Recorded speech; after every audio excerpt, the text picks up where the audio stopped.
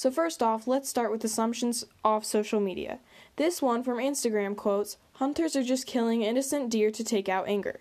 Based on my research, hunting is actually helpful for the animals because if they don't hunt, the species will get a disease and a lot will die or possibly go extinct. Now you may ask, well, how does it affect the environment? So basically, if we don't hunt the animals, then the population goes up, which causes their food source or plants population to go down or possibly even extinct. It also causes a lot of cases in the environment because of the change. If we were to make hunting illegal.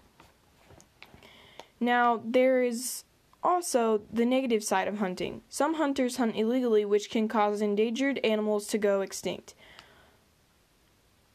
These people do this just for fun or to show off the animal skin or fur and to make money, which is not what most people do. Most people use it to feed their family and help the animals.